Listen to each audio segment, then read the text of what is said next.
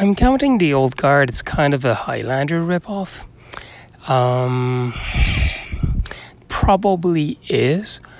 It's based on a comic book, and its actual nature jumps at you.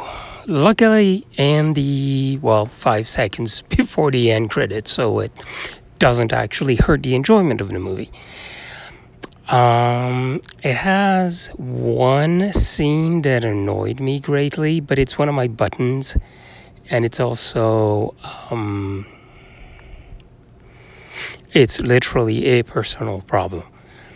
I'm extremely allergic to character A knowing exactly what character B needs to know now and not saying it just to be an asshole. That's one of my buttons. That's outside of finding it very offensive. It's a big issue. And in this case, they kind of do it, and it's kind of justifiable. And if it wasn't me, I'm pretty sure nobody would have actually noticed or cared. So I'm not actually holding it against the show. Assuming most people just wouldn't notice or wouldn't care. As a deep, profound exploration of the human nature, you can skip on that.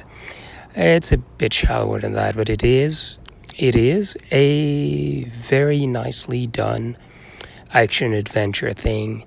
There's a teensy look that it might have actually been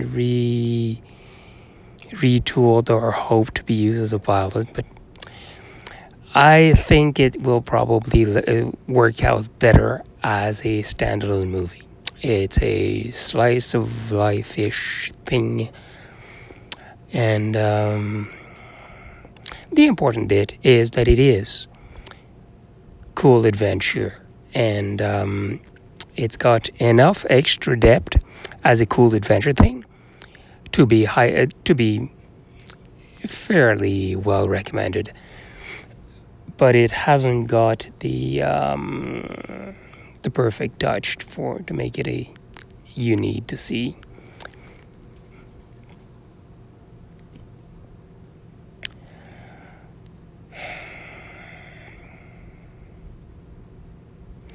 But there is all kinds of really cool bits here and there. And, yep.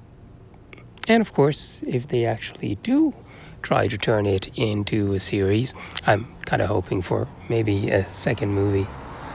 I'll be looking forward to it.